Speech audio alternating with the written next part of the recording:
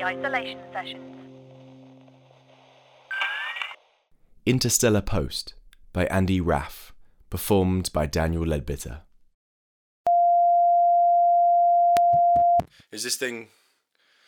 Oh, damn it, I hate doing these things. Right. This is Lieutenant Boscaro of the Aspero Engineer First Class, Shift 2, recording. So, it's been 8 years, real time, since the Athemba launched. They're scheduled to reach Ingadi in 3 years, I think, assuming nothing's gone wrong. We launched 20 months after them, but thanks to engine improvements at the current speed, the Aspero should only take... Oh shit, let me work this out. 126 months real time to get there. Subjectively, well, it won't seem to take that long. I've been doing the maths in my head and I've no idea if I'm even close to right. I could check, but I can't be bothered. I've set the lights to a 12-hour bright dim cycle, just for comfort's sake.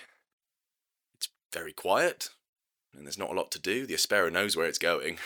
We're mostly just here in case of an OCP, although I'm not sure what use we'd be for anything the Aspero can't account for. About the only thing we're needed for is to hand over to Shift 3 and... shit. 219 days, give or take. Most nights, after I've filed my report, I go down to the postal locker.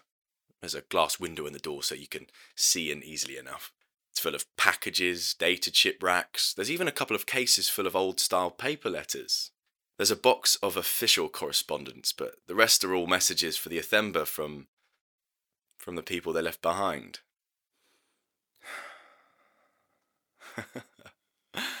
Oh, it makes me laugh. Kind of.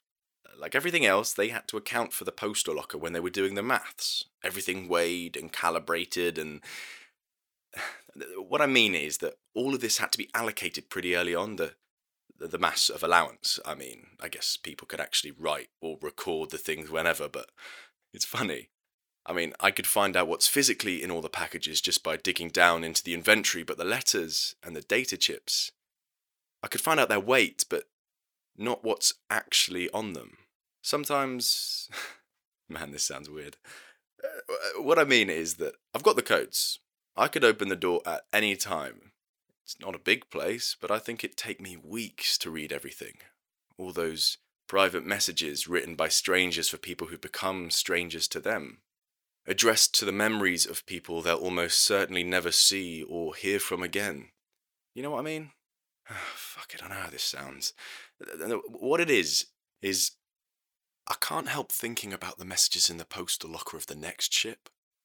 It's been 20 months. They almost didn't include a postal locker on the Aspero. Perhaps there won't be one on the next ship. The Acer. If I've added it up right, they should be launching any day now, assuming nothing's gone wrong back on Earth. Maybe they've already left. Maybe... I wonder about that postal locker. I wonder if there'll be any messages in it for me, if it even exists. I wonder if I'll read them. If there are.